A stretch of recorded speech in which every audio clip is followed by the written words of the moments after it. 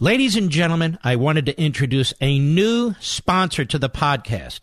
Hillsdale College has been a longtime sponsor of the broadcast, and for the new year, they have graciously agreed to exclusively sponsor the first hour or segment of the podcast. I believe deeply in the principles and mission of Hillsdale College, which I share with you during the upcoming segment. My thanks and appreciation to Hillsdale College for their long partnership with the show, and now the podcast. He's here. He's here. Now, broadcasting from the underground command post, deep in the bowels of a hidden bunker, somewhere under the brick and steel of a nondescript building, we've once again made contact with our leader, Mark Levin. Hello, everybody. Mark Levin here. Our number, 877-381-3811. 877-381-3811. I know why you're here, and I don't blame you. I spent a lot of time going through the Roger Stone matter, going through the government opening matter, and so forth. I want to start the program this way, with a little story. And as I tell you this story, I want you to think about the Stone matter. By the way, I have nothing but the deepest contempt for Roger Stone. But what was done to him today in the United States is absolutely, once again, unbelievable, un-American. Not the charges so much, we'll get into that, but the manner in which the FBI and the marshals and local law enforcement were directed to conduct themselves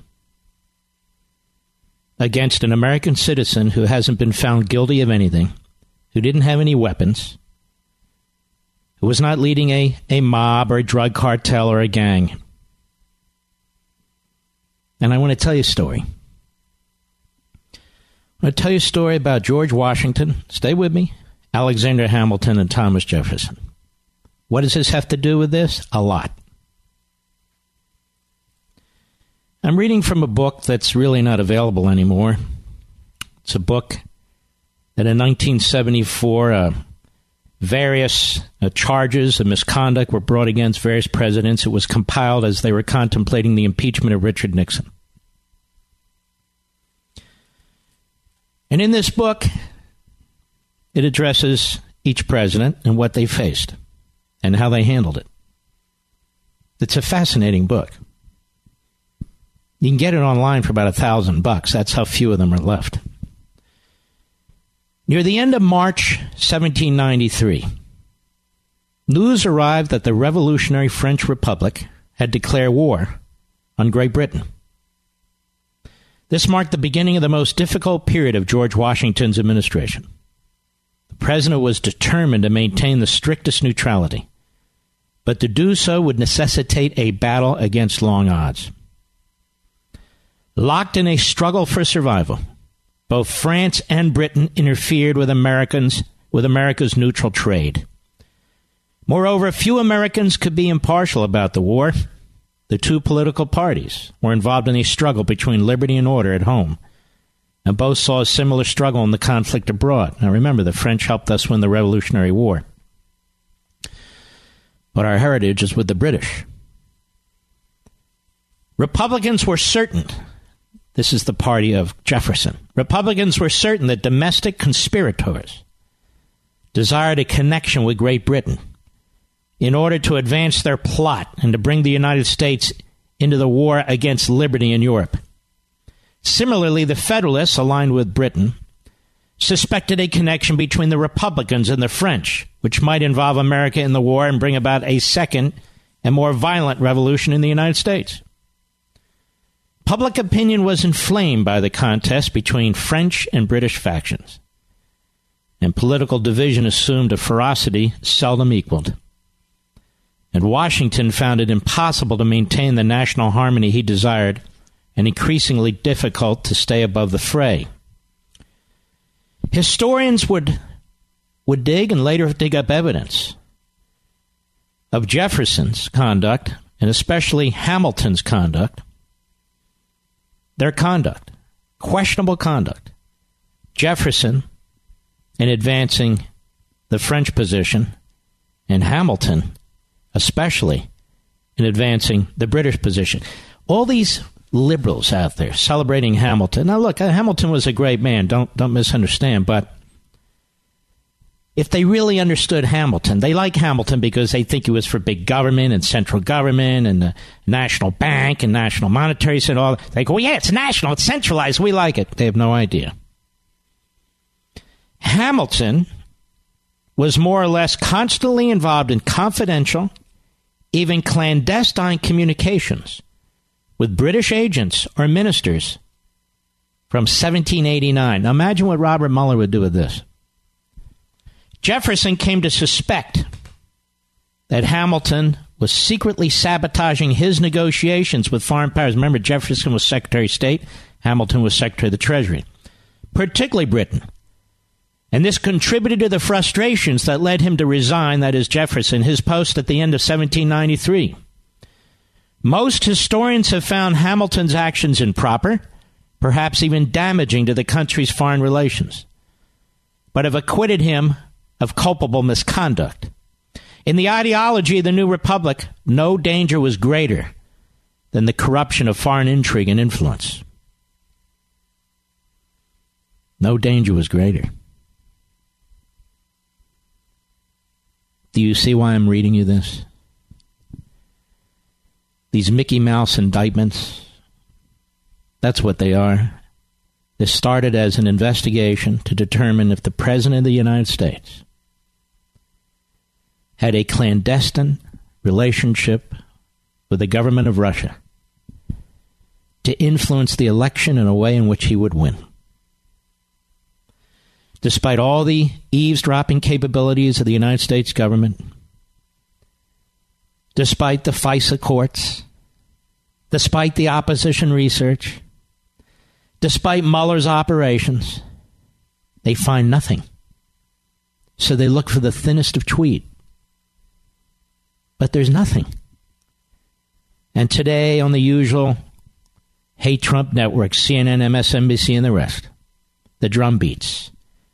Finally, we have a connection to collusion. Ladies and gentlemen, they don't have anything. Nothing. And this has been a grand effort to sabotage this president.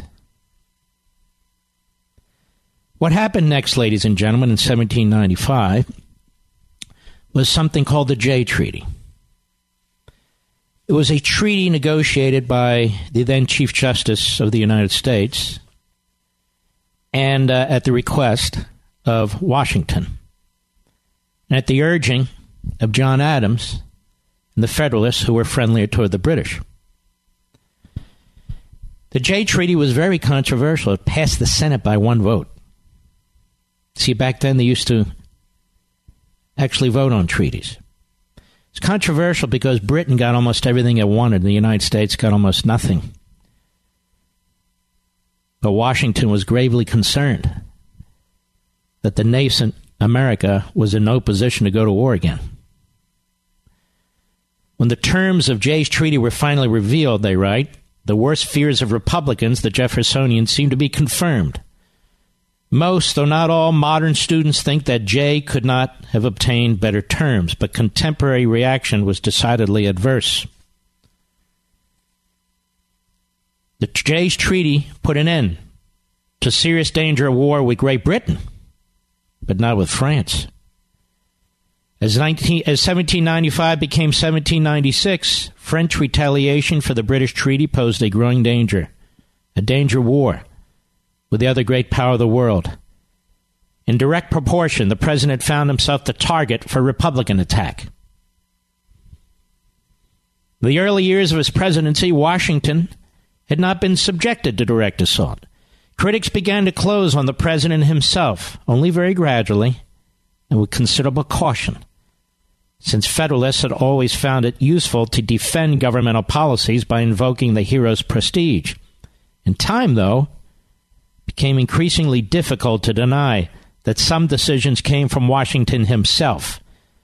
And a minority of Republicans, that is Jeffersonians, concluded that they could destroy the policies only by damaging the president's prestige. See another parallel? you destroy Trump. And you destroy his presidency. And you destroy his policies. It was only when Washington signed Jay's treaty that he wrote an end to his immunity to the sharpest barbs of critical assault. To Republicans, Jay's treaty was the penultimate confirmation of their fears that a British interest was involved in a Federalist conspiracy to destroy Republican government in the United States. Remember how fresh the Revolutionary War had been at this point, only a couple decades away. And the ending of it was actually less than that. It was impossible to deny the president's agency in putting the treaty into effect, particularly after he refused, on constitutional grounds, to deliver papers relating to the negotiations to the House. Sound familiar? Thus, a minority of Republican writers deliberately set out to destroy the president's reputation with the people. Jay's treaty occasioned the assault, but the Republicans re-examined Washington's conduct as a whole. They rewrote their history of the Federalist conspiracy in such a manner as to impugn the president himself. Washington's last years in office were made in agony by such abuse. He was charged with exceeding his expense account. Old revolutionary forgeries were revived to impugn his patriotism. For a man whose sole remaining ambition was to retire, who felt he had sacrificed a lifetime to his country, the assault was absolutely insufferable. It was no consolation that his enemies probably damaged their own cause more than himself. It required considerable restraint to confine himself to warnings against evils of faction, the threat of sectional confrontation, and the dangers of undue affection for a foreign state. But this was Washington's only public response to the vicious opposition attacks. There's absolutely no evidence whatsoever that this president contacted the Russians, coordinated with the Russians, conspired with the Russians, or that any of his top deputies did. There's lots of evidence that Hamilton conspired with the British behind Washington's back. And now they have a play on Broadway that you can't even afford to go in to watch Hamilton. Hamilton. When we come back, we'll take a look at what Mr. Stone is charged with and the conduct of your government in arresting him. I'll be right back. Mark Levin.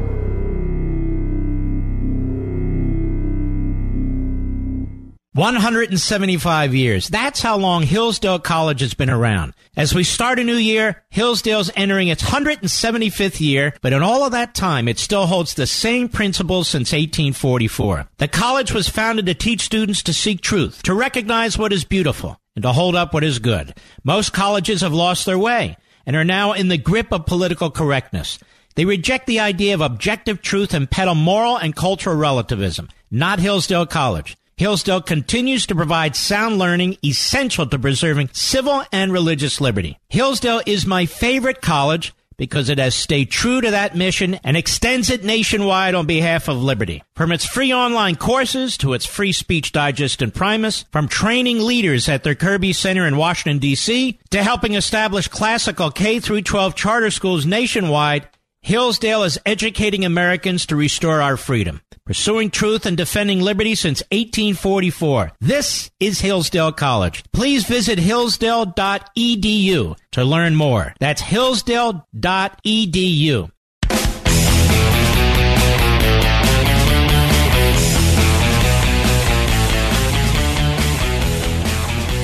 Couple of facts, ladies and gentlemen. Number one, charges are allegations. I want to remind the clowns at CNN and MSNBC and some clowns all over the other networks. These are charges made by a prosecutor's office, which has been tainted politically. They haven't been tested Nobody's had their due process rights yet. And the media are running around like this is it. Now we've got Trump for the 4,000th time. You don't have anybody. When you read through this indictment, and I won't bore you by reading sentence for sentence, it's out there if you want to read it, but I've read it. Here's what we do know. Mr. Mueller was appointed to investigate collusion with Russia. The problem is there was no collusion with Russia on the Trump side, only on the Hillary side. He has decided to immunize Hillary and her surrogates. He doesn't want to see their emails, their texts. He doesn't want to question any of them in front of his grand jury. You see, that's not his mission. Now, he expands his mission left and right, but he never expands it to include Hillary and her ilk. First, it's important to know what's not in this indictment. No Russian collusion by Stone whatsoever. None. Stone didn't steal any of the DNC emails. He didn't have any direct access to them. So he was not involved in that. Even contacting or efforts to contact WikiLeaks, Assange and so forth, perfectly legal. So once again, we have a situation where the issues that are supposedly under investigation are not relevant to the indictment, despite what clowns like Dan Abrams say and Jeff Toobin, two real big-time fools. Now, what he's charged with is multiple times giving false statements to Congress. What he's charged with is trying to influence, of course, a witness. Then he's charged with obstruction. Some of the charges are exceedingly weak. But then I got to thinking. John Brennan lied to Congress. Nobody ever charged him with anything. James Clapper lied to Congress. Nobody ever charged him with anything. Eric Holder was held in contempt by Congress. Nobody ever charged him with anything. Why is that? All of a sudden, all these charges for people who are lying to Congress. Not saying they're not earned. I'm just saying, look how justice is applied here. Luckily for Congress, they can't be charged for lying to us, because our prisons would be filled with members of Congress. But let's not fool ourselves. This isn't about Roger Stone. It's not about Paul Manafort. It's not even about retired Lieutenant General Mike Flynn. It's not about any of them. It's an attempt to destroy the president, to defeat him in re-election, to create arguments, hooks, that radical leftists who run these various committees can hold on to in an effort to try and impeach the President of the United States. I look at what's taken place now with this so-called government shutdown, and it's going to be open for 3 weeks. This is all phony drama. Phony drama. But you learn a lot about it. You learn about Nancy Pelosi, that she is a radical ideologue, and the whole country could burn down, and it doesn't matter to her. Hers is a pursuit of power. And you look at Chuck Schumer, no different. Our borders are wide open. People are coming here who shouldn't be here. There should be an urgency to secure the border. And there's none, because it doesn't advance their agenda. I've got a lot more when I return. Have you ever thought about the word education? It means to lead forth. Now, let me tell you about a place that leads forth. Hillsdale College. At Hillsdale, students are challenged to discover the right way forth by reading the greatest books by the greatest minds in history. And they learn the meaning of the three ultimate and related things, the good, the true, and the beautiful. Now, unfortunately, many of our nation's other colleges have lost their way. Locked in the grip of political correctness, they no longer allow free and open discourse. Rejecting the idea of objective truth, they peddle moral and cultural relativism. But as we begin a new year, we can be thankful that none of this applies to Hillsdale College.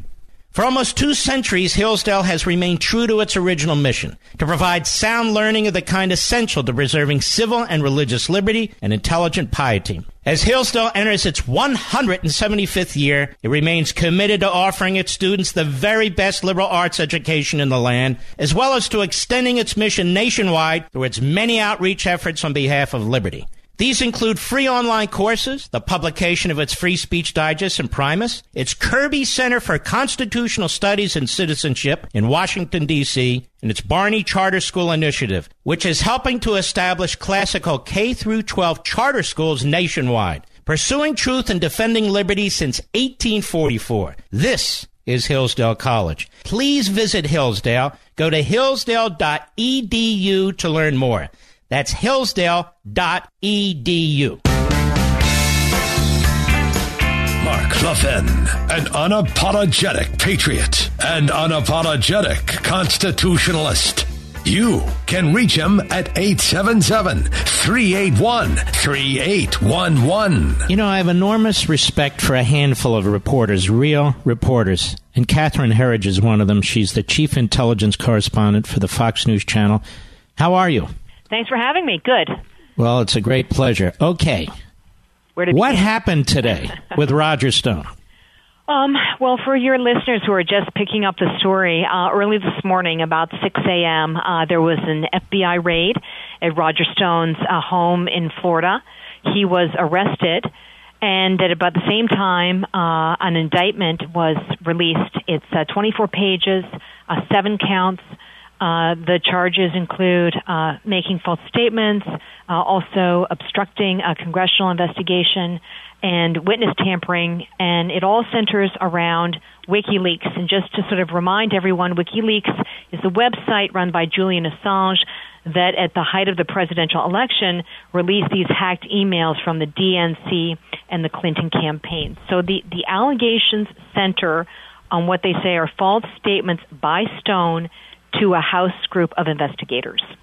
So they're related basically to his testimony to the House Correct. Intelligence Committee. That's right. So Roger Stone was in front of the House Intelligence Committee in the fall of 2017, and the indictment, and I encourage folks at home to read it for themselves because it's not that long.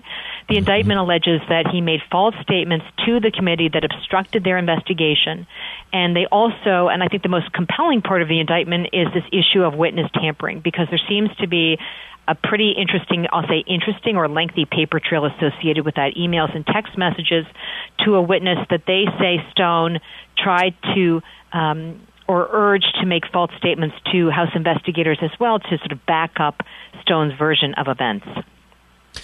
Well, you know what's interesting to me about this?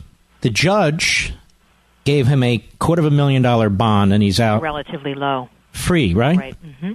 So the court. But here's my question. Yeah. Mm-hmm. So why all the FBI agents? Why all the drama? Why all the drawn guns? Why all the police lights? Why all that as if he's Chapo or somebody? Well, only the FBI and the special counsel can really answer for those tactics. But I can tell you from my own experience that typically you see that kind of very visible show of force when there's deep concern that the individual is a flight risk, or there's a fear of violence, or destruction of evidence. And I'd point people to the sort of impromptu news conference that Stone gave after he appeared in federal court in Florida today, and he said the special counsel notified my lawyer after they had raided the home, and if I had only been asked to come in, I would have done that, essentially, is what he said, which is typically what we would see in a case like this. Well, you know, in all my experience as a lawyer, that's exactly right. This would be considered in the so-called white crime area. Right. If it's even in the white crime area, it's kind of on the edge. I have to ask you this question. In all your years as a reporter covering these sorts of things, have you ever seen this many people prosecuted for misleading Congress? Well, I was giving a lot of thought to that issue the other day, because the indictment with Roger Stone on its face is very consistent with the prosecutorial model they used with Michael Cohen, the president's former personal attorney. In that case, they allege that he lied to the Senate Intelligence Committee about this Moscow real estate project. But I can't cite a lot of cases that I can recall where congressional testimony was the foundational piece that was used to build a criminal indictment against an individual.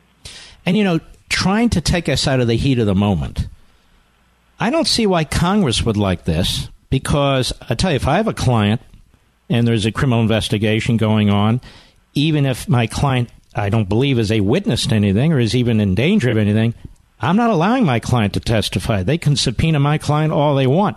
My client's not coming to Congress. Because of the legal exposure or potential legal exposure you're saying that's being illustrated here? Well, because it's a backdoor way. Right. To get somebody who's not going to appear in front of your grand jury. It's a backdoor way to get information and basically criminalize it. Well, I'm sure you're aware that the complaint from Republicans is that, Republicans on Capitol Hill, they're not minimizing the serious nature of lying to federal investigators or witness tampering, but they're saying, okay, if the issue is lying to Congress, then we believe other examples of individuals who have lied to Congress either about the Russia investigation or the Clinton emails. So justice should be applied in a uniform fashion or an equal fashion. Yes. In these cases, right? Well, they're talking about Comey and Clapper and Brennan. And, Eric Holder was held in contempt. The U.S. Attorney's Office didn't pursue that. I suspect, I haven't talked to them, haven't heard them today. I suspect that's the sort of thing they're talking about, right? Yeah, they're saying let's have the same standard.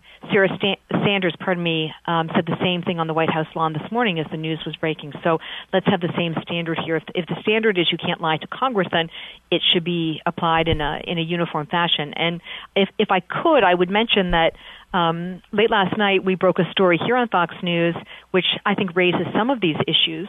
And it has to do with the FISA warrant. This is a surveillance warrant for the Trump campaign aide, Carter Page. And we were able to confirm testimony from a senior FBI lawyer, Sally Moyer. And in her testimony, she stated that she thought the chances of securing that surveillance warrant in October of 2016 were really only 50-50 without the Trump dossier. And the Trump dossier is that opposition research that was funded by the DNC and the Clinton campaign. And this is, I think, a very important, let's say admission, but confirmation, because it goes to the quality and the veracity of the information that was used with the Foreign Intelligence Surveillance Court. And as you know, this is a very high bar. It's supposed to be verified information. And what I would also say on that front is that the nominee to be Attorney General, William Barr, said very publicly in his Senate confirmation hearings that he will look at the FISA process and he will look to see if the court was misled or whether individuals violated the law or standards in any way, and he will hold them accountable. And this is the kind of thing that Republicans are talking about. They're saying, okay, so if the standard is you can't lie to Congress, then we have to apply it to everything, not just people who fall within the scope of the Mueller investigation. But here is what's confounding to me, Catherine. Mueller really is taking up the field in the Russia investigation, right? What do you mean by taking up the field? He's the special counsel to investigate the interference of the Russians in the election, collusion, and so forth. But who investigates the pieces that he won't investigate? I mean, he either thinks he's not authorized to look into the dossier and all that, or even though he has expanded his investigation on multiple occasions, or he's just chosen not to. I wish I knew the answer to that, because I've wondered myself whether the scope could somehow include the opposition research, the dossier, how it was used, Christopher Steele, all of those elements, which I'm sure your listeners are well aware of. But I don't know. I don't want to speculate. I don't know the answer to that question, why it would or would not be included in that investigation. That's why I think the confirmation hearings for William Barr are so important, is because he's gone on the record with the chairman of that committee, Lindsey Graham, and he said that he is bothered by what he's learned about the process, at least what he's read in the publicly available reporting, and that he'll look into it, and if he feels that there were violations, and with the FISA court, that can easily cross the line to criminal violations, that he will hold people accountable. Now, with Manafort today, the same office, the special counsel's office, said that he shouldn't get any time off for his cooperation. They're in there. He's been lying to us. He's been talking to other people. I mean, I worked with 93 United States attorneys as a chief of staff to an attorney general. This is heavy duty piling on. The guy's already facing how many decades? I don't know. It's really remarkable to me. And this, again, has really nothing to do with the President of the United States.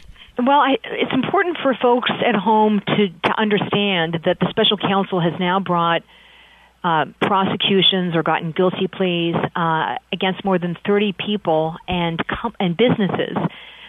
But none of these publicly handled cases or prosecuted cases have alleged coordination between Russian officials and the Russian government and the Trump campaign. None of them have done that. I don't want to minimize what people call process crimes, like lying to investigators, tampering with witnesses, withholding evidence, all of those things. Those are very serious things, but they're not going to that core issue, at least yet, of the Russian collusion question. But buried in the indictment today, and I'm trying to see if I have it handy on my desk, there is that link that goes into the Trump campaign. It says that it alleges that Stone was contacted by a senior person within the Trump campaign and directed to gather information from Julian Assange about the hacked emails. So that takes it into the campaign, but it's not clear from the indictment where that leads and whether getting information about your opponent from different sources constitutes some kind of crime, right? And that's not what. Well, I can tell you myself that it does not constitute a crime. It just builds up this whole impeachment scenario. And some reporters are saying that's Steve Bannon. Obviously, I have no idea who that is. But again, the oddity to me and a lot of my listeners is, okay, we have a Hillary Clinton campaign and DNC that washed their money through this law firm, Indiffusion GPS. You've got this ex-spy who worked with, he claims, certain, apparatchiks in the Russian government. Fine. Now we have this connection with the Trump campaign. We don't have anything yet with the Trump campaign. So this senior official tells Stone, contact Assange and see what he has. Okay, well, that's what the indictment says. That's right. So I'm saying when you look at the publicly available records, that takes it into the campaign. But then the question is, what goes beyond that, or what's not in the indictment that they have, right? All right. So, well, listen, I know you have to go. I want to thank you again for your time. I really appreciate your reporting. Well, thanks for the good questions. I threw a couple back at you, too. So see that? And I didn't answer them. So what do you. Okay. All right. Well, God bless. Thanks. Take care of yourself. Thank you. Bye. All right. Bye-bye. She is good, and she's a good reporter. And I ask those questions for a reason, because I want somebody to ask them. We'll be right back. Mark Levin.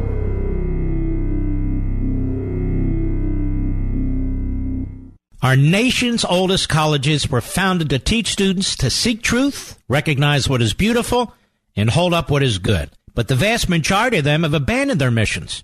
Locked in the grip of political correctness, they no longer allow free and open discourse.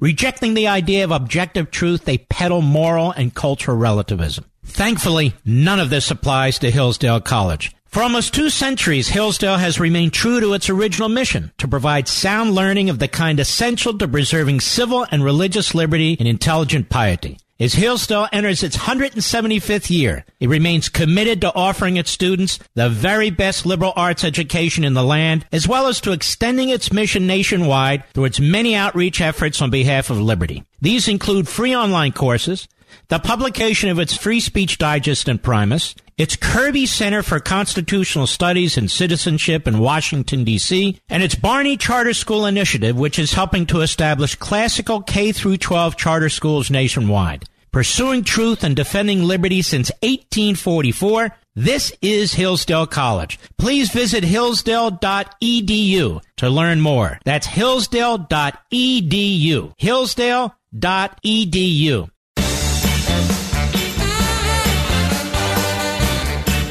Now, I'm going to comment on the president and Congress in this 3-week the government's open. But I also want to tell you something else. The easiest thing for me to do is to get behind this microphone and start trashing the President of the United States. When I have my disagreements with President Trump, I let you know, and I do it respectfully. Because I think he's a man who tries to do the right things and who loves his country, unlike the radical left, who constantly trash our traditions, trash our economic system. He does not do that. It's very lonely in the White House when you start to have Republicans peeling off in the Senate. And that's the problem he has right now. They're peeling off in the Senate, the Republicans. They're the weak underbelly. So people who say, attack him. What did this Ann Coulter say? He's the weakest president we've ever had or something like that. She's a moron. Her buddy Romney, who she loves so much, was one of the 6 who peeled off. She used to love McConnell and trash the Tea Party. And the libs love it. If I did that, I'd be on every network show in America. This 3-week period is meaningless. The bottom line is the bottom line. If the president goes for amnesty, I'm out. I will be a critic. But if the president is fighting to secure the wall, I'm prepared to wait 3 weeks and see what happens. Now, we can argue over the tactics. I want to see the bottom line. The bottom line. This 3 weeks, to me, is relatively meaningless. You going to open the government for 3 weeks? We didn't even have this discussion before Trump was president. You would never have had this discussion under George W. Bush or George H.W. Bush or or if Romney had been president or the late McCain had been president. We wouldn't even be at this point where we're fighting these people the way we're fighting them. So just keep this in mind when all the 12-year-olds who are on cable and all the has-beens are blabbing away about this. If the president deserves criticism, great. But we're not done yet. And if it turns out that we're sold out, there'll be plenty of time to deal with it. I wasn't born yesterday. We led the battle right behind this microphone against so-called comprehensive immigration reform when most of the other hosts were on the fence. Or they even believed what Marco Rubio and others were saying. Not me. I never have and I never will. If they plan on giving these DACA folks amnesty, count me out. But that hasn't happened yet. Maybe it will. And many of these same people are telling the president, don't use the one tool you have. The National Emergencies Act of 1976. I've really done a lot of studying on this law now. It's been used 42 times. And the never-Trumpers are sitting in wait to attack the President of the United States. Like they're the purists. They're frauds. They're phonies. They're worse than the left.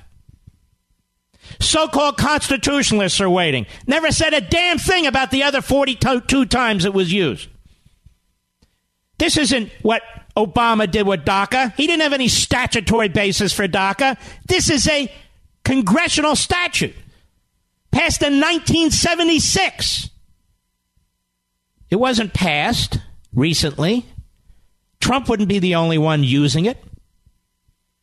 And then I hear this, well, I guess I'm on the topic. I'll get back to Stone in a moment.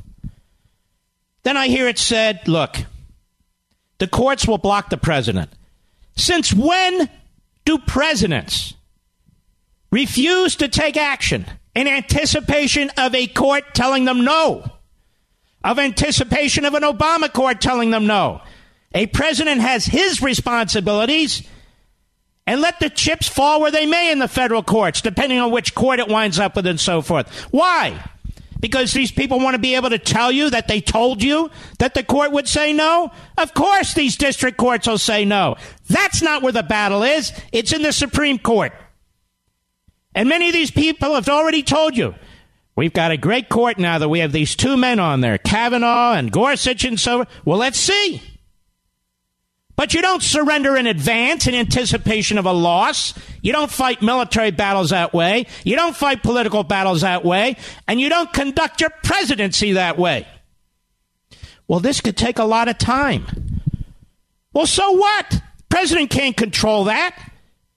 The status quo on the border is the status quo on the border. In the meantime, you're fighting to try and secure that border.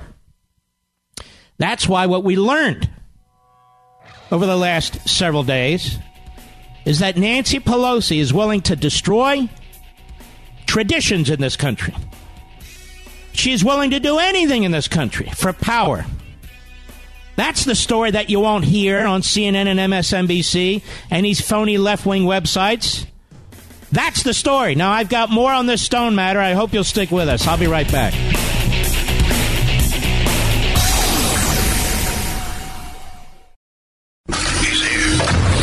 He's here. Now, broadcasting from the underground command post, deep in the bowels of a hidden bunker, somewhere under the brick and steel of a nondescript building, we've once again made contact with our leader, Mark Levin. Hello, everybody. Mark Levin here. Our number, 877-381-3811, 877-381-3811. Now, you Levinites, you're smart. That's why you listen to this program. What you should be doing now is, rather than giving the left media what they want to hear, their red meat, you should be pressuring your members of Congress, particularly your senators, to hold fast. I forget where I read it this morning or last evening, that Vice President Pence was up meeting with the Republicans in the Senate, and he was getting trashed that they want this government opened, and they want it open now. 6 of them obviously came out of the closet the other day voting for the Schumer bill, including Ann Coulter's favorite, Mitt Romney. But others of them, including McConnell, another Ann Coulter favorite, was also pressuring Mike Pence to open a damn government. That's what your president's dealing with. And he also has people advising him who want to cut a deal. So 3 weeks, who cares? 3 weeks. And by the way, I want the Coast Guard paid, and I want the TSA paid. I don't care so much the paper pushes and all the rest. I want the men and women in uniform, the men and women who are protecting us, paid. I mean, the food stamps are still going out. All that stuff's still going out. People who actually are carrying the burden of this society on their shoulders deserve our support. And I went through an airport today and I thanked the lady, the TSA lady, and I thanked the gentleman, the 2 who I dealt with. These are good people. But I also have a solution, ladies and gentlemen. If the TSA wasn't part of the government, now I remember when it was created after 9/11, and instead, if we had a private TSA, this wouldn't be a problem, would it? So why don't we privatize the TSA? Now, I'm not the first one to say this. It's something I've believed in. Dan Mitchell has a long piece on it. He's a brilliant economist. So let's privatize. No, we'll never have that discussion. No, can't do that. Well, why not? And I think the employees at the TSA would like it more. They wouldn't have to go through this. The TSA is treated like some paper pusher at the Agriculture Department. They shouldn't be. The Coast Guard's treated like some paper pusher at the Department of Education, which shouldn't even exist. They shouldn't be. We don't even distinguish between the departments and the agencies and their tasks. Now it's 800,000 government work. Well, who are they? Who do they work for? That matters, doesn't it? No, you don't understand. So I'm reading in the media that Trump took a hit, that Trump lost, that Trump this, that Trump that. Trump will determine that based on what he does in 3 weeks. If, in fact, he sells out and surrenders on amnesty, then they were right. And if he doesn't, then they were wrong. But we have 3 weeks to participate in this process, ladies and gentlemen. It's a participatory process. We're in a republic. We don't get to vote on the issues, but we get to pressure our representatives. So everybody call Mitt Romney and tell him what a weasel he is. I mean, civilly tell him to stand up. And Susan Collins, who you all loved about 3 months ago, And this clown Murkowski from Alaska. Who else? I don't even remember. Lamar Alexander, he's not running again, so he's a saint.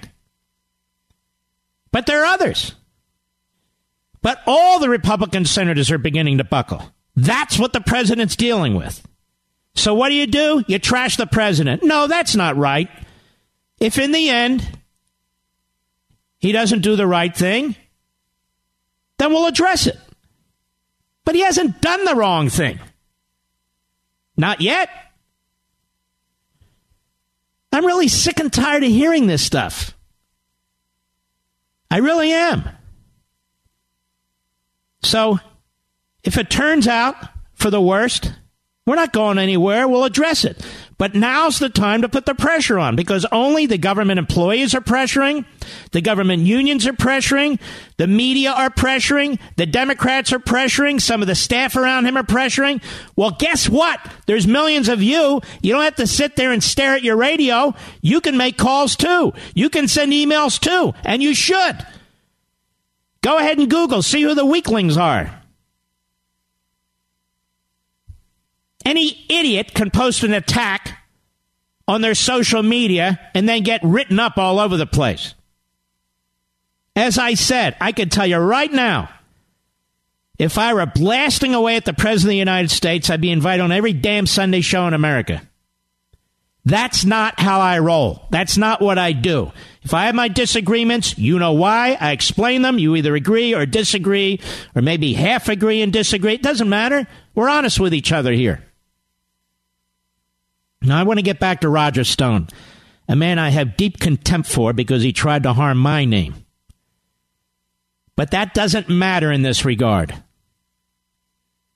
I am tired of reading these stories that the special counsel's office has unleashed basically riot police against these guys. I've been around, as I said, a long time. I've seen a lot of U.S. attorneys at work.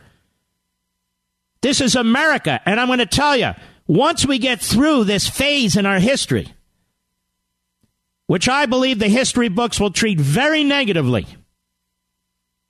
once we get through this, we need to fix this. And if this is what the FBI can be ordered to do, then the FBI needs to be changed. I agree with my buddy Joel Pollack. If this is the way it is, then it needs to be changed. Replaced, even. And if this is the way our laws work, then they need to be changed. Because Stone, as of today, is an innocent man. So they go and get congressional testimony, and they indict him on that. That's, everybody's saying, don't lie to Congress. I saw John Yoo, a man I know well and respect. He was on Fox, and he said, look, this is a lesson for everybody. You don't lie. You don't. He hasn't been convicted of anything, Professor. He's been charged.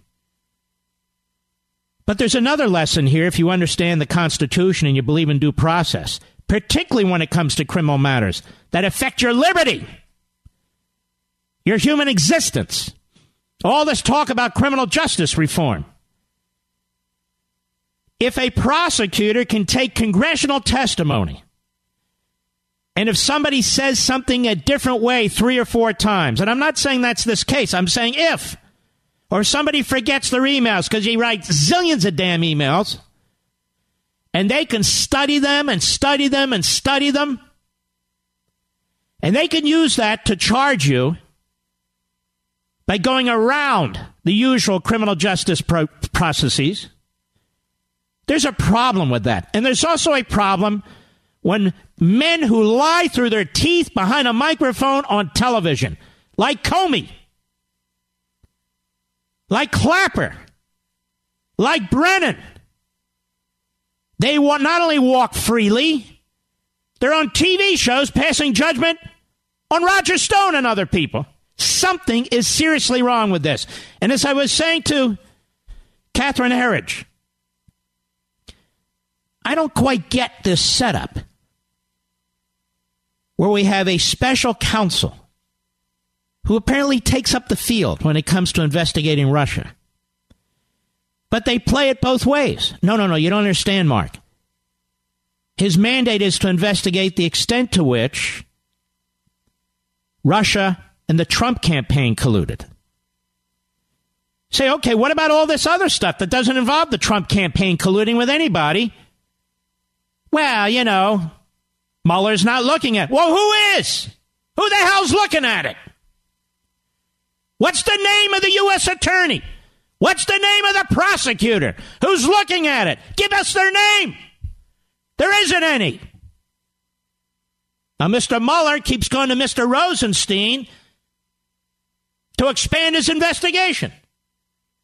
But he never asked to expand it where Russia is slapping him right in the face. Now, why is that? We know why it is. We know why it is. And I have gotten so concerned about this, I've decided, honestly, this is not a promotion, but you think about it, that on my Fox Sunday show, this is really where I can do it to reach the most people, other than radio. My single guest is Sidney Powell. Now, a caller called in and suggested it. We were already thinking about it, but I want to thank the caller anyway. She's a former assistant United States attorney. She served under 9 different U.S. attorneys, Democrat and Republican appointed, and she is litigated against Andrew Weissman. And you're going to learn more about how this special counsel's office operates and the invisible hand behind Mueller and all the activities going on. Because what you see that happened to Stone today, what you see that happened to Manafort months ago, also happened to the Enron executives, to the Anderson executives, to 4 Merrill Lynch executives. And you're going to see what the Supreme Court ruled. You're going to see what some appellate courts ruled. This guy, Weissman, has been given more and more responsibilities, more and more power by Mueller over the course of the last 20 years. Roger Stone is not a serious person. He's a joke. He's a gossiper. He stirs the you-know-what. He's easy pickings for a prosecutor who's just out to do damage. And we should absolutely object to that as a people. If these guys can do this to powerful people, to famous people, they will roll over you in 2 seconds. First, they bankrupt you. Then they're out to destroy you. There is no reason for Mueller to still be going after Manafort in Washington, D.C., when he's got an arm-long list of guilty decisions in Virginia, where Manafort's going to be spending an incredible amount of time in prison, depending on his appeal.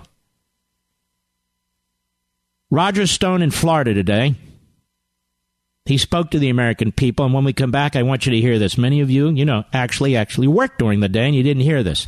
Those of you who are listening, I want to play this for you. I'll be right back. Mark Levin.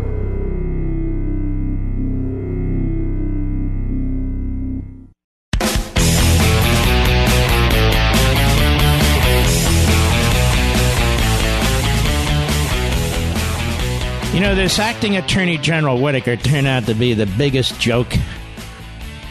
Biggest joke.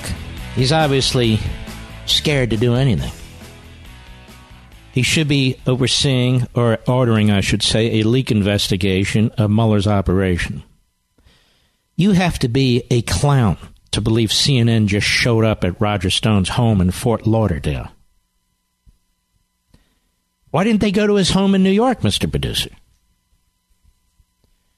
That was searched too, And the producer for CNN said, look, we knew something was going on. They never have a grand jury, hearing on Thursdays. Yes, there are grand jury hearings, activity on Thursdays, but not the Mueller one, Mark. What judges do sometimes when they're short on grand jurors, they will have a grand jury listen in on other cases too. So they overlap. I'm not saying that this grand jury's ever done that. But it occurs to this producer for CNN. There they are meeting on Thursday, ladies and gentlemen. It must be about Roger Stone. Well, why would it be about Roger Stone? Why would it be about, why wasn't it about Corsi or Bannon or God knows who? Roger Stone. So CNN just happens to be at Roger Stone. The guy shows up at 5 a.m. in the morning, a producer. Takes about 30 minutes to set up your cameras. He didn't show up at midnight. He didn't have an all-nighter just in case the raid was, at midnight or something. He seemed to know exactly what the hell was going on. Now, Mark, you have no proof. I don't need proof. That's what the Justice Department is for. It's called rationality. This isn't a coincidence. This producer didn't figure this out because that's the cover story. The same media that has all these lines connected to Trump. Oh, look, Trump did this, Trump did that. Time and time again, the shoe is dropped, the shoe is dropped, the shoe is dropped. Here, you have to believe that CNN's producer figured out in Washington, D.C., that because the grand jury was meeting on a Thursday, that the next day, the FBI or somebody was going to raid Stone's home in Fort Lauderdale, Florida. Mr. Whitaker, are you a clown? You coward? Or are you going to do your job? And notice it was CNN that was there, which is the most vile, quite frankly, even worse than MSLSD these days, which is the most vile, phony news footprint out there. CNN. It's amazing. Nobody else could figure it out. They're just, this producer's smarter than all the producers put together in the mass media, smarter than the fools at the New York Times, smarter than the fools at the Washington Post. This producer figured it out. I don't believe it for a minute. I think the same anal exam that Mr. Mueller and Mr. Weissman give their targets should be given to Mr. Mueller and Mr. Weissman. They should be questioned about their emails, their texts.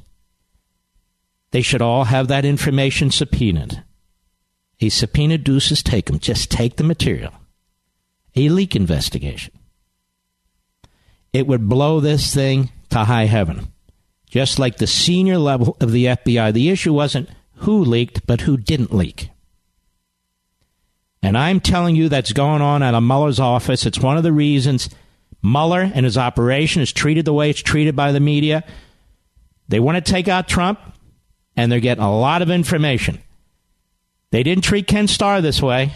I don't know if any other prosecutor has been treated this way other than Archibald Cox. But this has all the fingerprints, all the DNA. If I'm wrong, I'm wrong. But there's enough here to trigger a leak investigation. This cover story, look, that they were in on Thursday, and I figured it had to be Stone. So, we staked it out. We went there at 5 a.m. They knew the time. They knew the place. They knew the person. The fact that the grand jury is there on Thursday doesn't tell you, the time, the place, and the person, or that you could even logically figure that out. Nonsense. Absolute nonsense. And it's not like Stone was dragged before the grand jury. This indictment mostly involves testimony he gave to Congress over a year ago. I'll be right back. If you have a moment, I want you all to go to BrickhouseLevin.com. Just go there and click on the Buy Now button so you can read the reviews. Over 1,200 five-star reviews, I might add. But this one caught my attention from Steve in Denver. I'm upset with Mark because he's got me hooked on Field of Greens. What a great product. Thank you, Brickhouse, for your amazing product and great customer service. I'm a monthly subscriber, and I won't live without it. And you're welcome, Steve, and subscribing is smart. You save money that way. Field of Greens is made with real USDA organic fruits and vegetables and helps boost your immunity using antioxidants, prebiotics, and probiotics. Plus, they offer a 100% satisfaction guarantee or your money back. Go to BrickhouseLevin.com or call 833-RING-BHN. Get 15% off your first order with promo code Levin. That's BrickHouse.com or call 833-RING-BHN, promo code Levin. Oh. So here's the story tonight. Nothing in this indictment has anything to do with the President of the United States, Russia collusion, or anything of the sort. And look at all the hysteria. Look how the media want to create our reality all weekend long. I want to tell you, folks, you watch these Sunday news shows, you're out of your minds. What can we do about the media? Stop watching them. Stop listening to them. Of course, you can watch me at 10 p.m. Eastern on Sunday. I'm going to have a hell of a show. We're going to dig into this stuff. And if you get tired of watching it, then I'll stop doing it. But you got to stop watching these Sunday morning and early afternoon shows. They're going to drive you nuts because you know what they're about, their own reality. It's always about government, always about Washington. Mueller's great. Prosecutor's great. Trump, the devil. Trump's people are the devil. This one might really get to Trump. This shows collusion. Why do you do this to yourselves? You know what I'll be doing Sunday morning, Mr. Producer? I'll go out and get a couple of bagels. That's what I'm going to do. It should be Bagel Sunday, ladies and gentlemen. Bagel Sunday. You want these news companies to change? That's what they are, the news companies. You want them to change their Sunday shows? Don't watch them. Their ratings plummet. That's what you do. You know, sleep is essential for good health. If your New Year's resolution has to do with being healthy, or by the way, if you just know you need to get healthier, it probably does, start by improving your sleep with a brand new set of Boll and Branch sheets. They're the softest and most comfortable sheets you'll ever feel, and they only get softer over time because they're made with pure 100% organic cotton, and that's the key. Wake up refreshed every single morning this year on a new set of Boll and Branch sheets. They have thousands of five-star reviews, and they are loved by hundreds of thousands of Americans, including me, and some former presidents, too. Head to bollandbranch.com right now. It's B-O-L-L and branch.com. Get $50 off your first set of sheets plus free shipping, but you got to use promo code MARK. I don't have to spell Mark, do I? It's M-A-R-K. It's spelled B-O-L-L and branch.com. Promo code MARK. Get $50 off. bollandbranch.com. Promo code MARK. I'm telling you, you really ought to use them. You really ought to get them. It'll make a big difference. I know there's things on sale. You can get them cheaper and so forth. You know what happens when you get cheap stuff? You always have to buy more of it. Get something that's really good and substantive. You know, take care of yourselves. Not to just pay Uncle Sam and give to this one, give to the, give to yourself. Give to your spouse. And you can do it right here. It's BOLLandbranch.com, promo code Mark, bollandbranch.com, promo code Mark. How do you know, Mark? Because we have those sheets. That's how I know. All right, earlier today, first of all, I want you to imagine something. You gave testimony to Congress over a year ago. You don't really remember every single email you ever wrote or text you ever wrote. And next thing you know, the special counsel's office, who you didn't give testimony to, or maybe you did, but it's unrelated to this, sends a couple dozen FBI agents at 6 a.m. in the morning yelling, screaming at you. And it goes something like this. Here's Roger Stone in Florida today. Cut 11, go.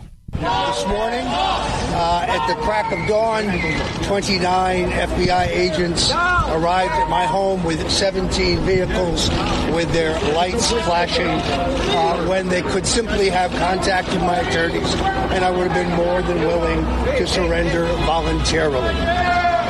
They terrorized my wife, my dogs. I was taken to the FBI facility, although I must say the FBI agents were extraordinarily courteous. I will plead not guilty to these charges. I will defeat them in court.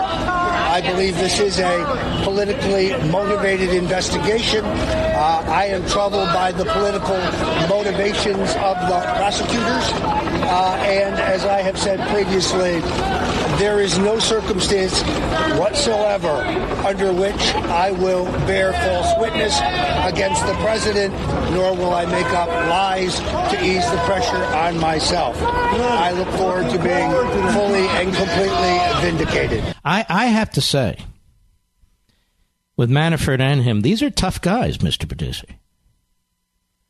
At least as far as I can tell, till they show otherwise. Because, ladies and gentlemen, I'm telling you, with the Manafort situation now, and they have him in solitary confinement, that's how they had John Gotti treated. That's how you handle terrorists if they don't go to Guantanamo. And what Roger Stone has said here, after just experiencing this unbelievable arrest, these are pretty tough people. And I don't mean tough like, whoa, look at that. No, I mean people who really believe in what they're saying. Otherwise, why would they say it? They want a pardon, Mark. Well, maybe, maybe not. But still, it ruins their lives. It breaks their backs. They lose all their money. Whereas if they would, quote unquote, turn state's evidence, they would be treated like kings and queens. Like Michael Cohen, you might say. More. Cut 12. Go. Roger, did you in any way cooperate with the special counsel's office? Did you in any way cooperate with the special counsel's office? Since I was not contacted prior to the charges today, and my lawyers have not talked to the special prosecutors, I don't want to address that question. But I have made it clear I will not testify against the president. Because I would have to bear false witness against him. Nobody cares what he says. They only care what the prosecutor says. And they only care what this prosecutor says. They didn't much care what Ken Starr said. I remember when they used to have TV cameras at Ken Starr's home. Every time he would come out of his house, remember? Go to his car, had a cup of coffee. There'd be running video of him. They would be trashing trashing Starr, trashing his staff. You want to know one of the real reasons they went after Kavanaugh? But they'll never tell you this. Because he was on Ken Starr's staff. They don't treat him like Andrew Weissman. It's really bad in this country right now, ladies and gentlemen. It really is. If you're a liberal Democrat, you got to be smiling, having a blast. When the criminal justice system is able to be abused for your political motivations, when the media are almost uniformly in your back pocket, you could look at Chuck Todd today. You could look at all of them today. They're telling you that this is Armageddon for Trump. It's so pathetic. And that's why when this report is released by Mueller, these very same people who don't have an honest bone in their body are going to see in every single syllable an impeachable offense. Just better get ready for it. That's why you got to fight these next 3 weeks on the wall, because they're crucial. You have Republicans who are buckling. And not just the 6 who voted with Schumer. Probably half of them at this point. David Shortell is the CNN producer who figured it out. Son of a gun. He's the CNN producer who figured out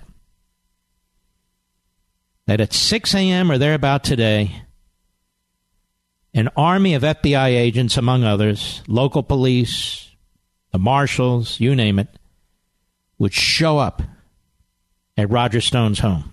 He just knew, because the grand jury had been in place, been active that Thursday. He knew that the next day, early in the morning, the FBI en masse would be going to Roger Stone's home in Fort Lauderdale, Florida. This guy's great. I mean, he's a Svengali. And Allison Camerata, always the intrepid reporter, digs in. Now, here you have a CNN anchor person who is a leftist interviewing a CNN producer. Cut 10, go. But what's so fascinating is that we've talked to his attorney. The attorney didn't know this was coming. Clearly, Roger Stone didn't know this was coming. You were staked out at his house. You didn't know that this was coming. Why were you there in position? Allison, it's a reporter's instinct. The whole Russia team thought maybe something was happening. There was some unusual grand jury activity in Washington, D.C. yesterday. The grand jury, Robert Mueller's grand jury, typically Let me tell you what actually happened here. And if we get a leak investigation, I think this will be borne out. They were there at the Washington, D.C. courthouse where the grand jury meets. The grand jury finished and somebody tipped these guys off. That's exactly what happened. And they think you're so stupid. They think the American people are so stupid that you're going to buy this. They were tipped off. Go ahead. Yesterday, a Thursday, there was grand jury activity. We also had some other signs that maybe something was going on this angle, the Roger Stone angle. So we What other signs did you have on the Roger Stone angle as opposed to somebody else? They were tipped off. That's the sign. Go ahead. This morning, we were the only ones there, and lo and behold, the FBI agents did come and arrest them. I'll make a note. When Paul Manafort, President Trump's former campaign director, was arrested, he surrendered at an FBI field office in Washington. He walked in the front door with his lawyers, and that was in the morning around 8 or 9 a.m. I was there as well for that surrender. This, very different. What does that have to do with anything, Mr. Producer? Why would he bring that up? I'm not even understanding his point. This is very different.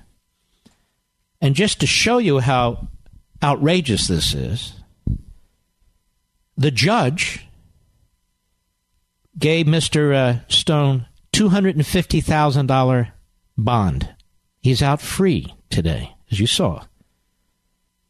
There was no need for the army of FBI agents and other federal and state and local law enforcement, none whatsoever. Well, they're sending a signal. No, they're not. They're trying to crush him and destroy him. We don't need signals, by the way. This is a criminal justice system. You won't hear any of the same leftists or libertarians who are talking about criminal justice reform talk about it in this instance. And when you watch, as I have, some of these people on CNN and MSNBC, they are excited. They are thrilled. Chuck Todd and all the others. They think this is going to hurt the president in a significant way. And they want to see Roger Stone hanging from a telephone pole. They want to see Manafort in his solitary confinement, maybe harming himself. They want to see this stuff. It's really cool. It's really good, you know. Then they'll add up the number of people who have been indicted. Well, why don't you add up the number of people who've been indicted for collusion or conspiracy to collude or anything seriously related to interfering with the election on behalf of the Russians? You come up with zero. Zero. I'll be right back. Mark Levin.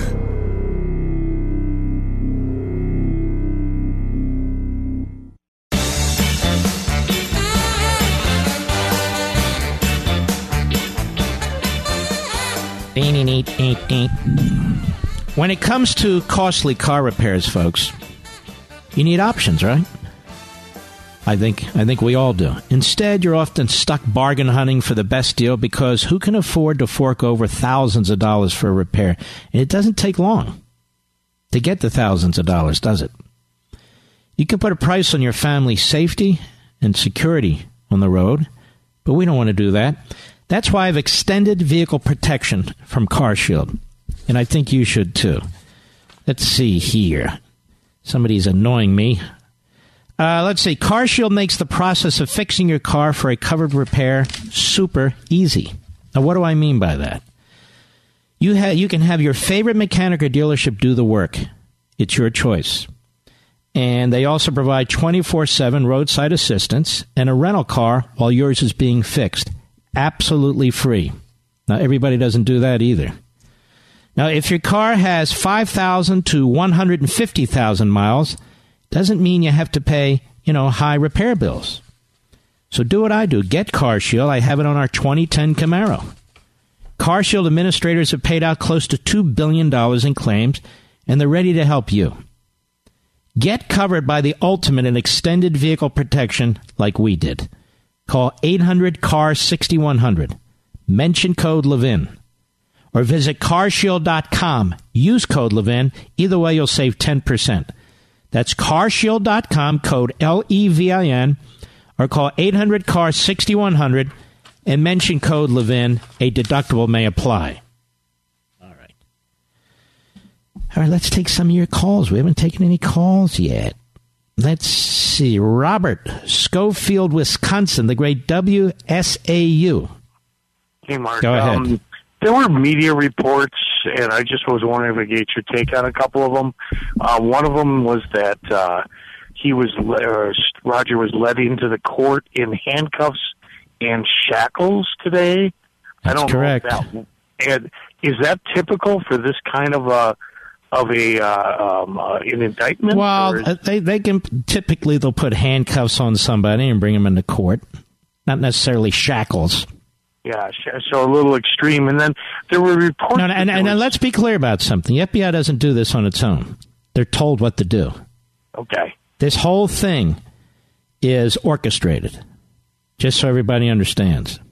Well, and if they can do this to him, they can do this to anyone, I guess. But that's right. And then also there were reports that there was a search of his properties. That's right. He has another place in New York, apparently. Would a warrant for obstruction of justice and perjury give them the latitude to do a search? Well, apparently so. I mean, the judge has to sign off on it, right? Okay, so they sign off on the whole aspect, or is this possibly an overreach?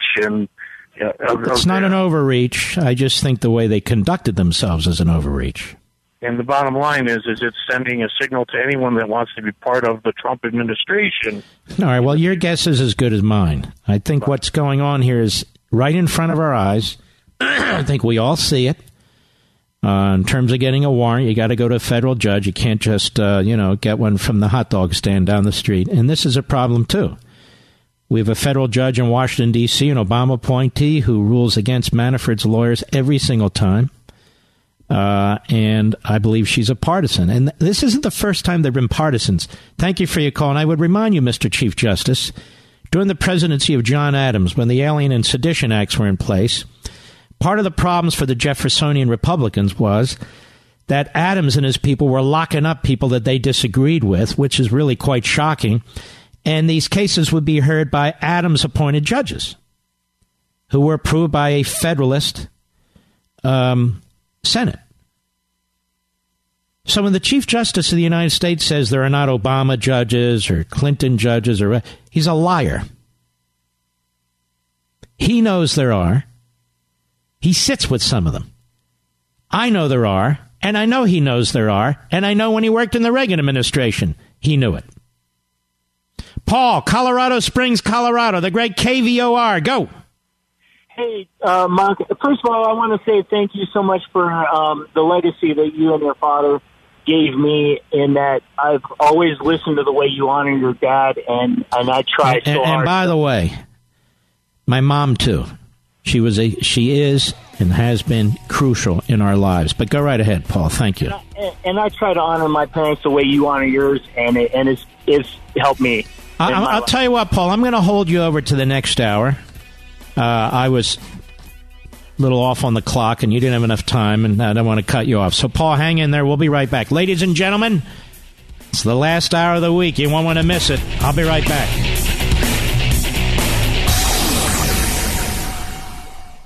Do you wake up in the morning feeling sluggish and have to drag yourself through your day? Do you feel bloated, tired, and out of shape? Eating healthy is a habit, but most of us don't really know exactly what we should be eating, right?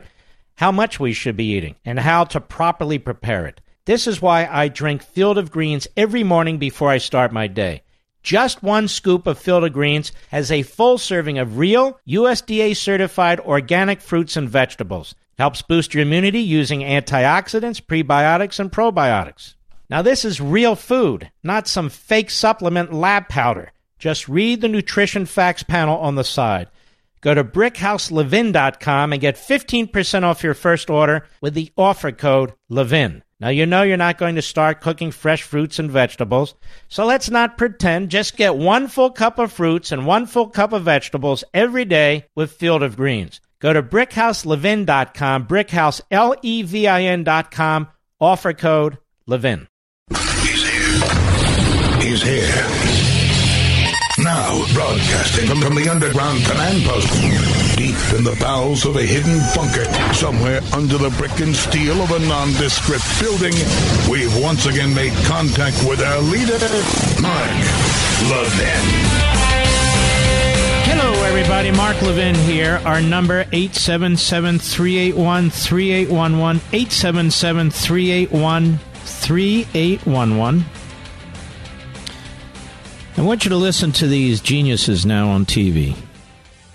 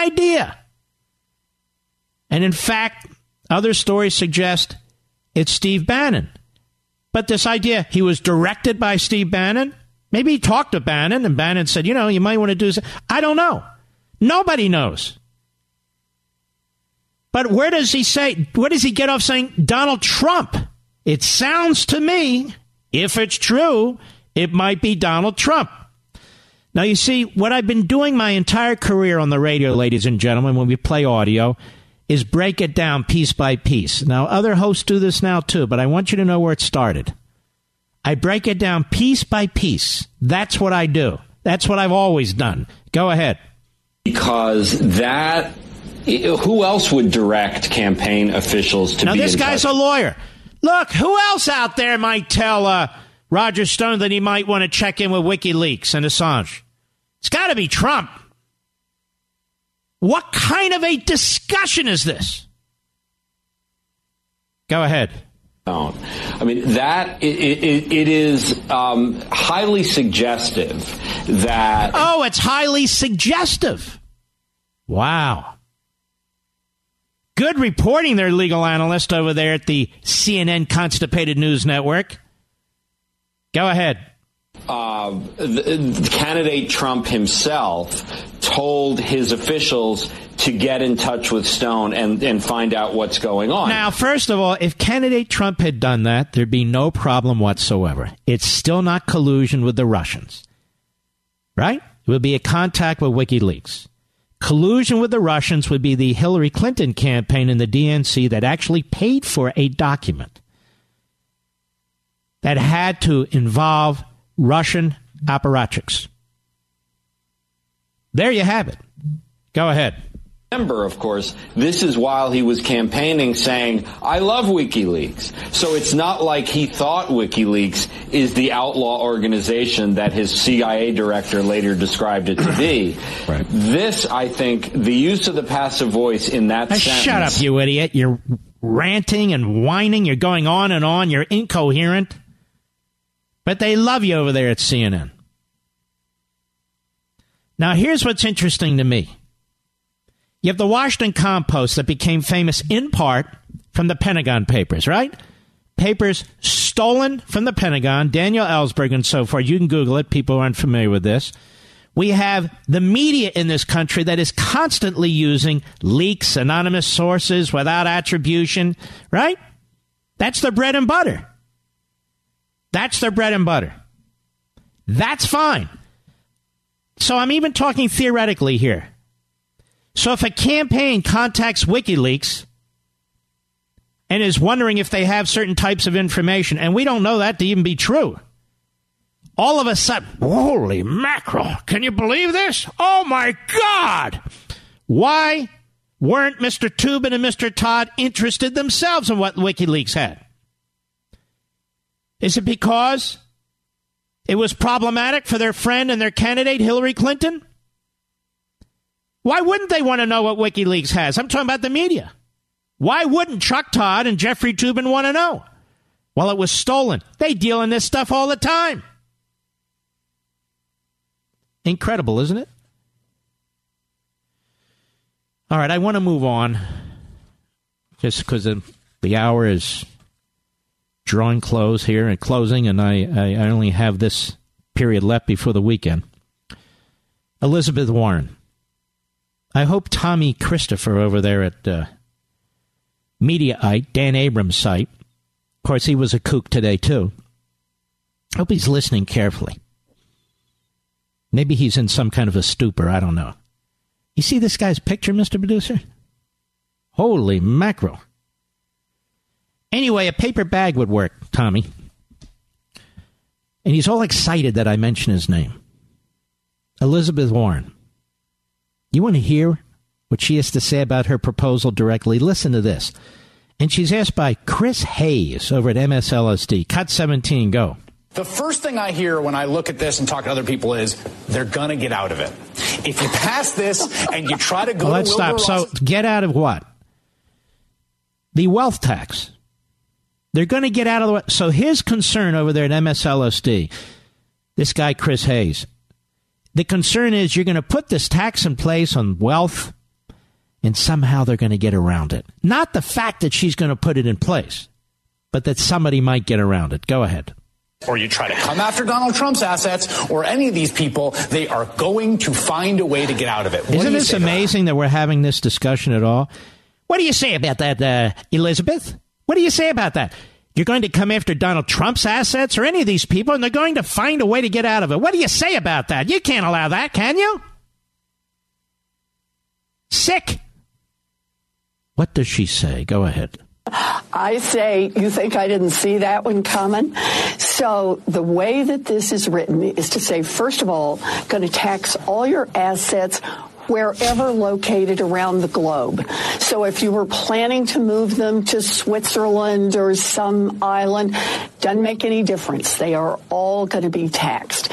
And the second part of it is we're going to build right into the administration of this tax that it has a very high rate of monitoring, of auditing the rich people on the ultra millionaire tax.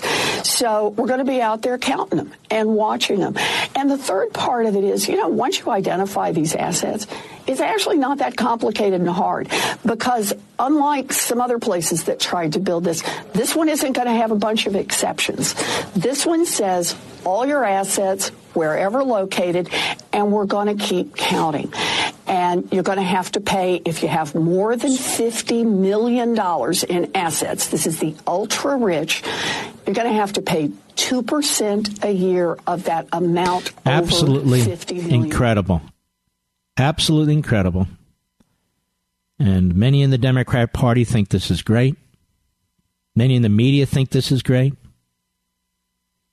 Absolutely incredible.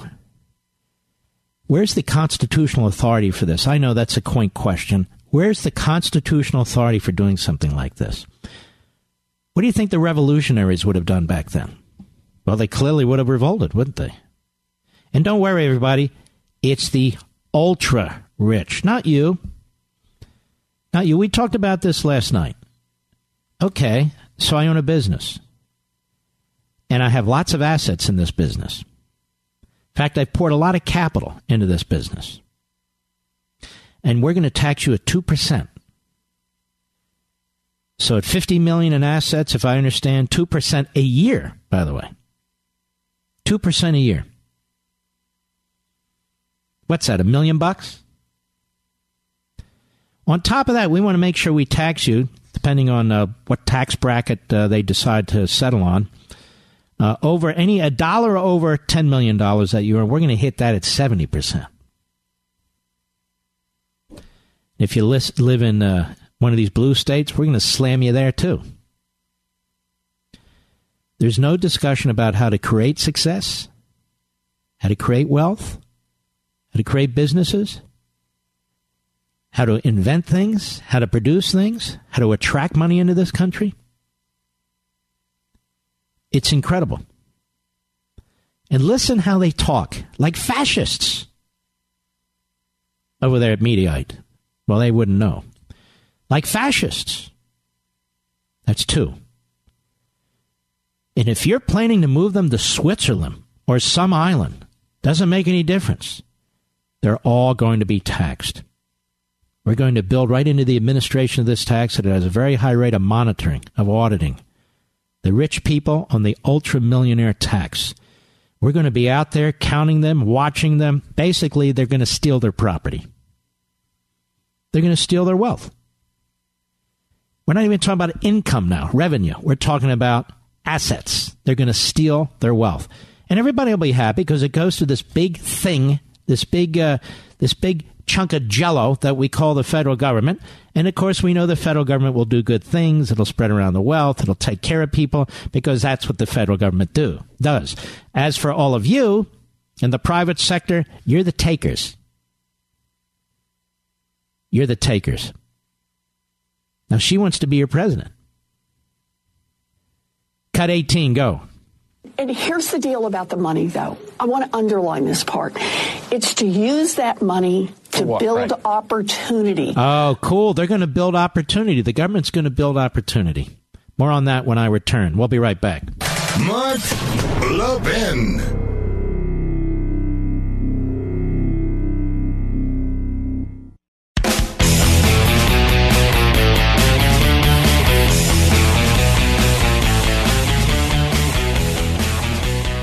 Let us go back to Cut 18 and start at the top. Elizabeth Warren on her wealth tax. Now, keep something in mind.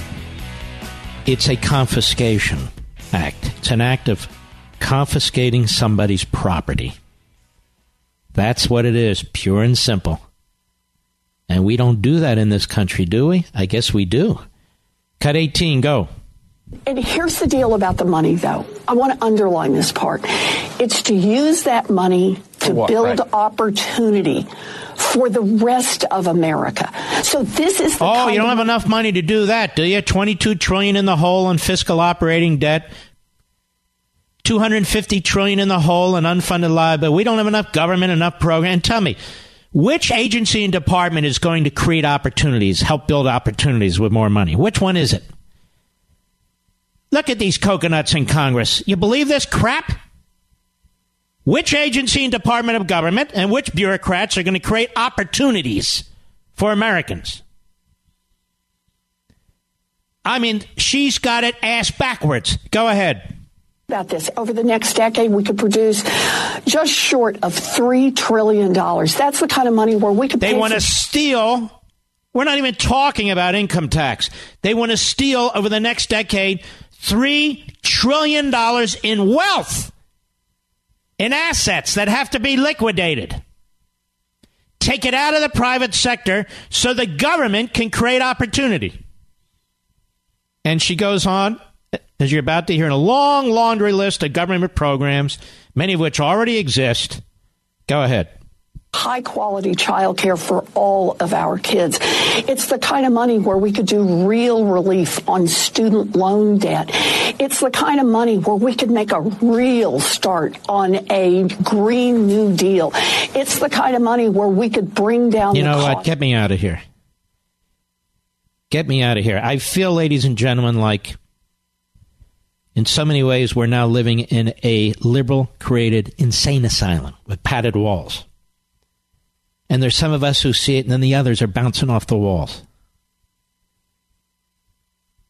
These ideas they have are not new. They've been tried on humanity, and they've been a disaster. Why would you take the greatest country on the face of the earth?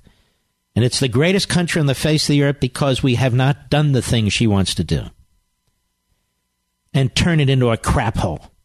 Because Elizabeth Warren and Alexandria Ocasio-Cortez, Cortez, and a few others have these grand ideas.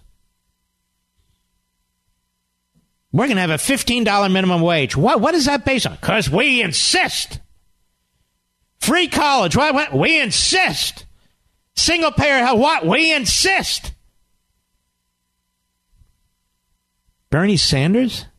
Has he ever created any jobs? No. Elizabeth Warren? A phony from the top to the bottom? Ocasio-Cortez? What are we dealing with here? Go ahead. Healthcare. It's the kind of money where you give somebody... shut up. I can't handle her. Mark, why do you holler? The issue is, why doesn't everybody else? Why doesn't everybody? Well, it won't make a difference. Of course it'll make a difference. I have passion for this country, don't you? I have passion for liberty, don't you? We have men and women who do more than yell. We have men and women who fight for this country overseas to protect our liberty. Not the wealth tax. Not the new Green Deal or the Green New Deal. You know, they create these words. They repeat them over and over again, these big lies. They become part of the discussion because we live in their reality. We live in the media, Democrat-generated reality. And so we use their word all of a sudden. Climate change. Nobody said climate change. Now it's climate change. If you don't agree with it, you're a denier. Now it's the Green New Deal. The what? The Green New Deal. What? Repeat after me 4 billion times. The Green New Deal. The Green New Deal. Oh, yes, we need the Green New Deal. And Chuck Todd. We need a Green New Deal, period, and we will not discuss otherwise. You're a Green New Deal denier. I'll be right back.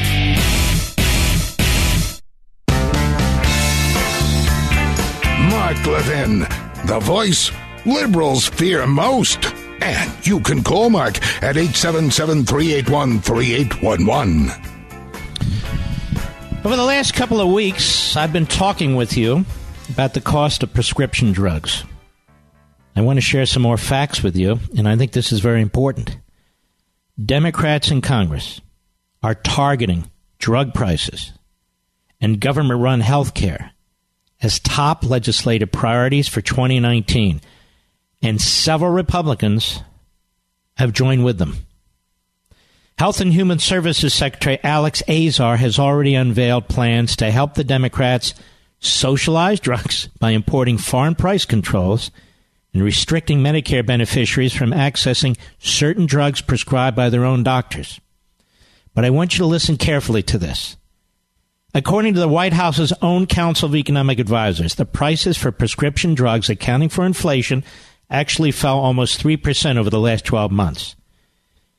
And these prescription drug companies invest $90 billion a year looking for the next life-saving and life-improving prescription drugs. Now, you have to wonder why Secretary Alex Azar doesn't look south at Venezuela, doesn't look at the socialist systems in Europe, and doesn't reject them. Why is he helping the Democrats socialize medicine when his own administration reports that the market's working? Drug prices are actually going down. Bernie Sanders, Chuck Schumer, Nancy Pelosi, Alexandria Ocasio-Cortez, so forth, well, they may love this plan, but everywhere it's tried, ladies and gentlemen, you know in my audience, socialized medicine is a disaster. Scarcity, fewer choices. Worst of all, fewer life-saving breakthroughs. The real cost? Lives and quality of life. Get the facts. Go to truehealthfacts.com, truehealthfacts.com. That's truehealthfacts.com. Paul has been waiting now for some time, and I want to get back to him. Colorado Springs, the red KVOR. Go right ahead, Paul. Hey, Mark, I really feel betrayed, not by Trump, but by Paul Ryan and Mitch McConnell. They had 2 years to figure out this, the wall, and to figure out immigration, and they did nothing. Obama had 2 years with Democrat Senate and House, and he got the disaster of Obamacare pushed through. And we got nothing. We got nothing out of these guys. No, when they're in the minority, we lose. When we're in the majority, we lose. When we're in the minority, we get rolled. Look, Nancy Pelosi controls the House. We control the Senate and the presidency. The fact is, let's be honest, that party, despite all the kooks at different levels of leftism, when they have to stick together, they stick together. In the end, when they have to vote together, they vote together. Our people do not. Our people, and now we have now Mitt Romney, who thinks he's the leader of the band here or something or other. You can count on the one from Alaska and the other one from Maine, and can't remember all their names, Collins and Murkowski. You can count on them. They'll vote with Schumer, even when you need a steady line. You wouldn't want these people in a foxhole with you. You wouldn't want them anywhere near you. All right, Paul, I want to thank you for waiting. Have a wonderful weekend. Don't forget, folks, I'm quite serious. A very, very important Life, Liberty, and Levin, Sunday at 10 p.m. They're always compelling, I feel. They're always entertaining, I feel. They're always informative, I feel. This one is must-watch. I don't get more money or less money. I'm telling you, this one is very important. So if you're not around to watch it, I hope you will tape it. Or record it, I guess they say. Record it. But honestly, I hope you'll watch it. 10 p.m. Eastern, 7 p.m. Pacific, Life, Liberty, and Levin on Fox. I'm not just hawking this. When it's over, you'll see what I mean. If you're just disgusted and shocked at what took place today, the way these prosecutors conduct themselves, we're going to put a spotlight on them like never before. And I've got the expert to do it, Sidney Powell. She's a former assistant U.S. attorney. She's been on the inside, and she has fought some of these people. I hope you'll watch. Helen, Oxford, Connecticut, the great WABC. Go. Hey, Mark, you and Sprite are my heroes. I just wanted to notice something, how to equate Mueller with Janet Reno, because I go back a ways. They do look a little similar. And Waco and Elian Gonzalez, and how they broke the doors down and burned people and killed people for basically very, very minor offenses, especially breaking into people's houses, which are supposed to be protected.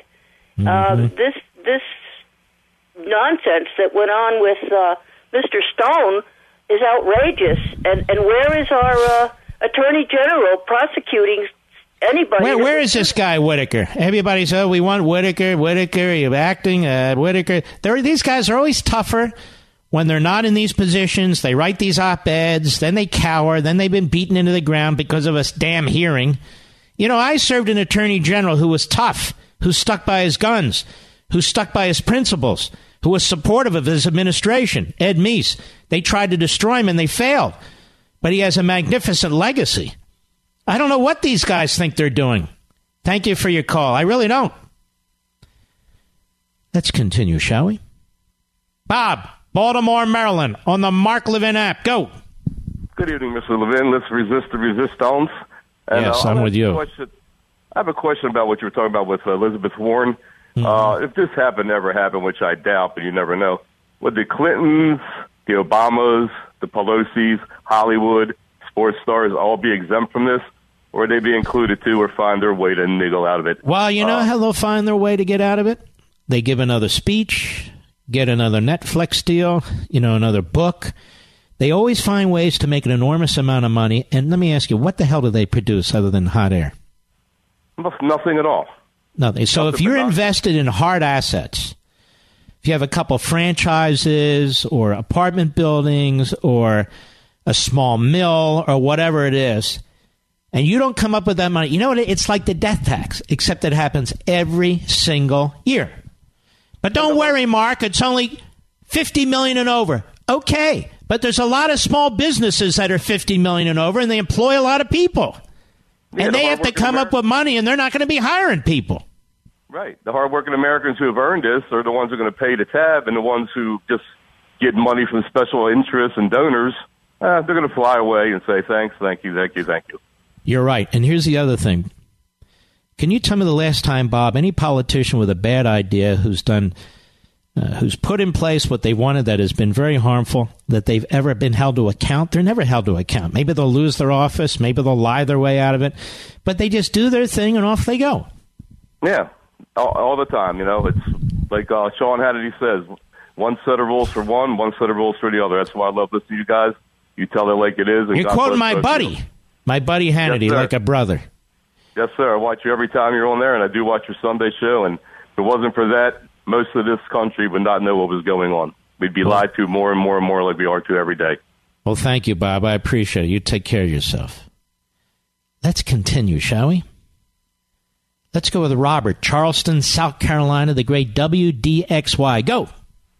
Hello, Mr. Levin. This is Robert. I just wanted to suggest that, in an economy, in a national economy, you always have a little bit of a compromise between free market systems and the competitive system. Well, if you're saying our system isn't wholly free market, you can say that again. No question about that.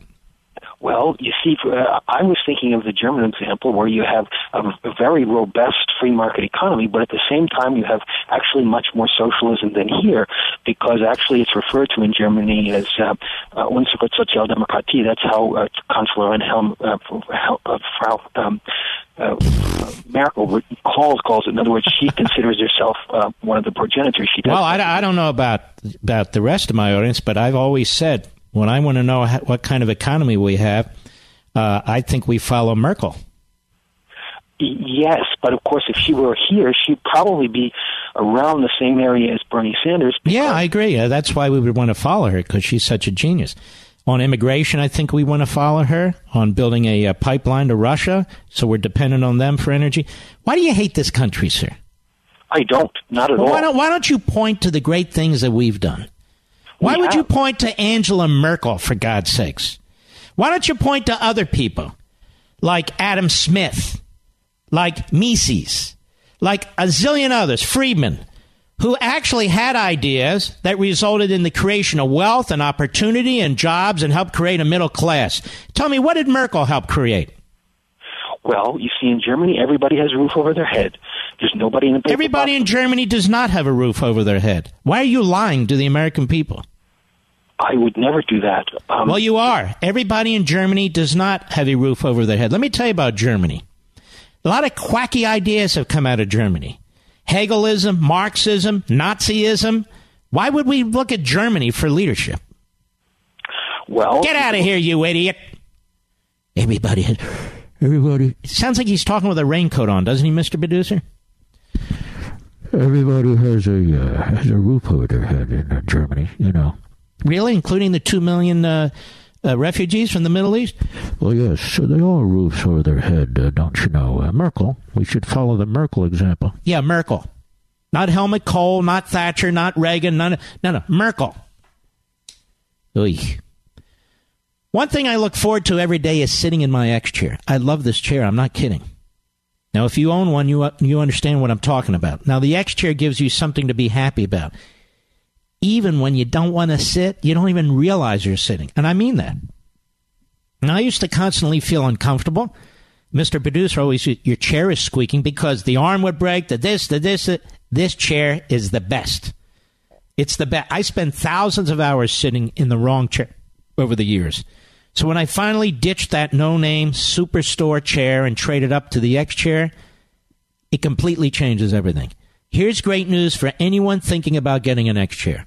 Now you can finance the purchase of your X chair for as little as $30 a month. Seriously, for less than the cost of a daily cup of coffee. You can make 2019 your most comfortable and productive year ever by getting yourself an X chair. Mr. Producer, you have an X chair. Do you like it? He loves it. And I'm going to tell you something, folks. If you spend a lot of time sitting, you need to get the X chair. Now, X chair is on sale for $100 off. Just go to xchairlevin.com. That's xchairlevin.com. Or give us a call. 1-844-4XChair. Now, X-Chair comes with a 30-day, no questions asked guarantee of complete satisfaction. Tell me, does anybody else do that? So there's no risk whatsoever.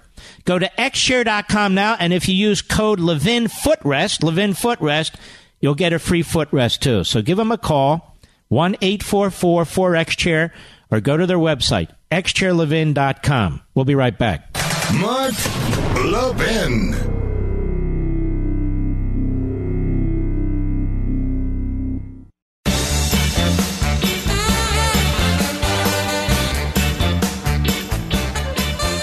Let's go to Wayne, Joplin, Missouri, the great KZRG. Go. Mark, thank you for taking my call. Thank you, 18-year sir. veteran of law enforcement. God bless you. I've personally served a lot of arrest warrants. I've also served on SWAT. Mm-hmm. What did you make of on this? Stone's house this morning was nothing but show with those cameras there. They're fueling the hate of the left. That's all it is, plain and simple. They're throwing everything against the wall that they can to see what sticks.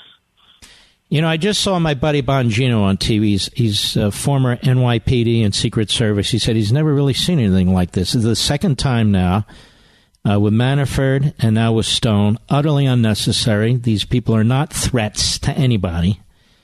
And he says the same thing. This is just, these are intimidation tactics, strong-arm tactics. And you feel the same way. That's exactly right. I've personally served arrest warrants on meth labs, and we did not use the same tactics that team used this morning. And they had, I've heard, anywhere from 29 to 20 or 27 to 29 agents. They all had, their pistols. Many of them had rifles. They had night goggles because it was 6 a.m. I mean, who's ever heard of this? This guy's Stone. I could take Stone with one arm. The man could have very easily been woken up at a decent hour and taken out of the house as you would a regular white-collar criminal. He was of no threat to anybody. He was not going to be violent. They knew that. It was all show. Well, Wayne, I want to thank you. God bless you, and thank you for your service. You SWAT guys are very, very brave. That's a fact. All right, ladies and gentlemen, every Friday we play Ray Charles in America in your honor. We're going to do that this time, Mr. Producer? There we go!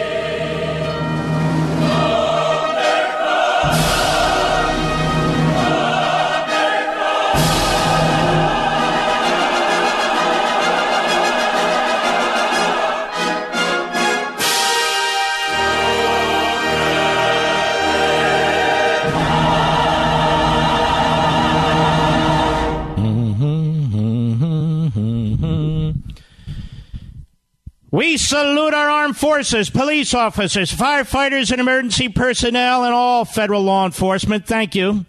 Good night, Spritey. Good night, Griffey. Good night, Pepsi. Good night, Smokey. Good night, Zelda. Now, folks, enjoy your weekend. Don't watch TV. Until Sunday at 10 p.m. Eastern, 7 p.m. Pacific, a big deal show on Fox, my show. Have a wonderful weekend. I love you, Mom. I love you, Sylvia.